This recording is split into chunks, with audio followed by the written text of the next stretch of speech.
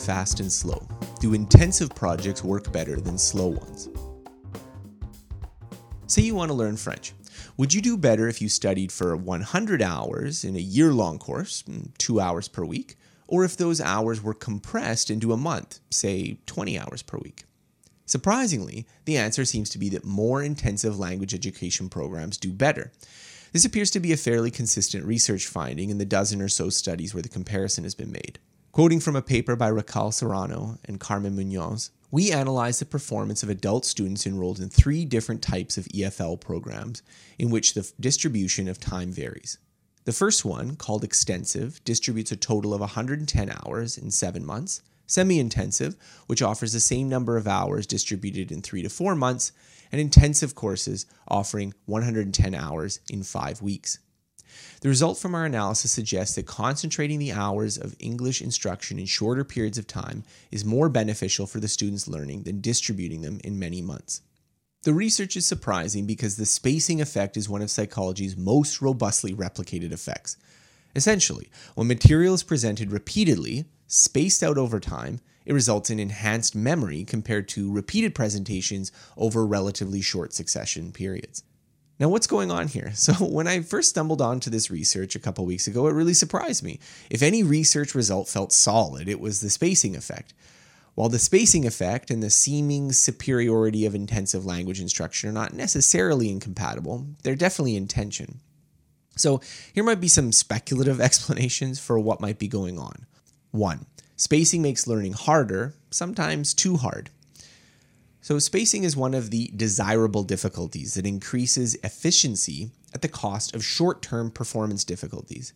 However, added complexity can sometimes flip the expected benefit of these desirable difficulties. So contextual interference, for instance, tends to be helpful, but it can backfire for complex skills or poorer students. Similarly, retrieval practice tends to be helpful, unless the person can't retrieve what they're trying to remember. So these results suggest that the optimal studying technique for complex skills changes over time, starting with more massed, blocked review, and then shifting to spaced, interleaved, and retrieved presentation. So given that most people in language classes do not leave with conversational fluency, it may be that the complexity of language learning interferes with the expected benefits of spacing. 2. Spacing of individual items is independent of overall classroom intensiveness. So a leading explanation for the spacing effect, although hardly the only one, is that spacing works because massed practice results in deficient processing of repeated information. So when you see the same vocabulary word multiple times in a row, you stop paying attention to it. In contrast, when the same word comes up at a spaced interval, you can attend to it fresh each time since you can't easily remember it from your short-term memory.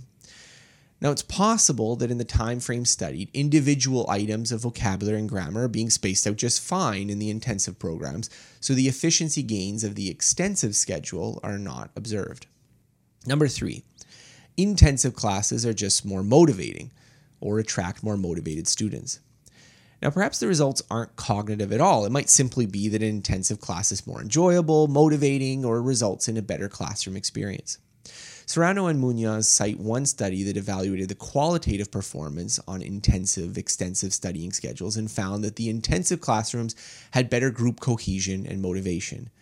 Then again, this would also make sense if the students were also learning better in those classes. In arguing for my own intensive language immersion bursts, I similarly relied on a non-cognitive argument. I found that the habit of speaking a particular language quickly becomes entrenched when meeting new people, which is often the case when you're traveling abroad.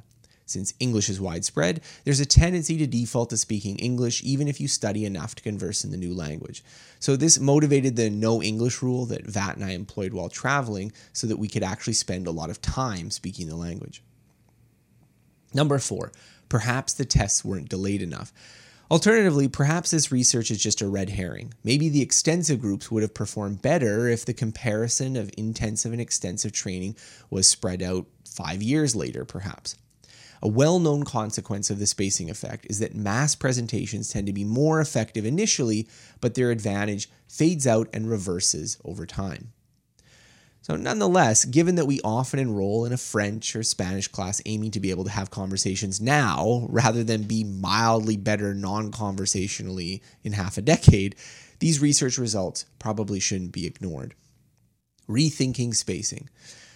So as someone who's made a big show of taking on big, intensive projects, I've often been at least mildly embarrassed by the dissonance between the time frame of those projects and my repetition of the usual advice to space out studying to perform better. But perhaps there's less tension than I had originally thought.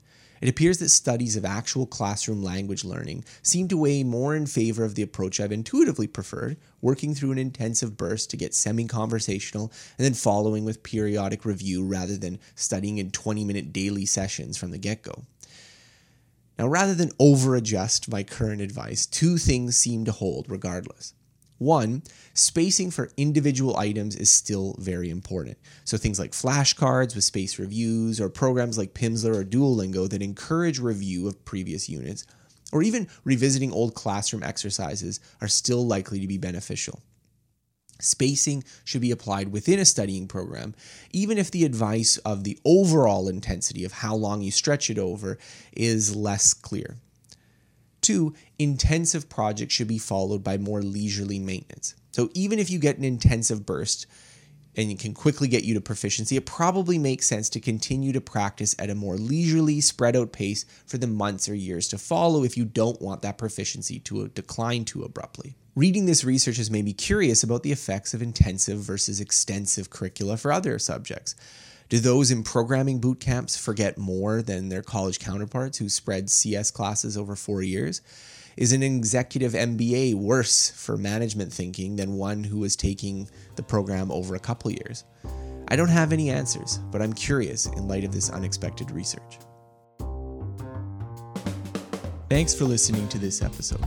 More episodes like this can be found by searching for Scott Young Podcast on Apple Podcasts, Google Podcasts, Spotify, and on most other podcasting apps available on your smartphone.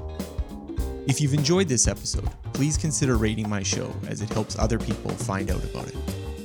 More of my work can be found on my website at scotthyoung.com.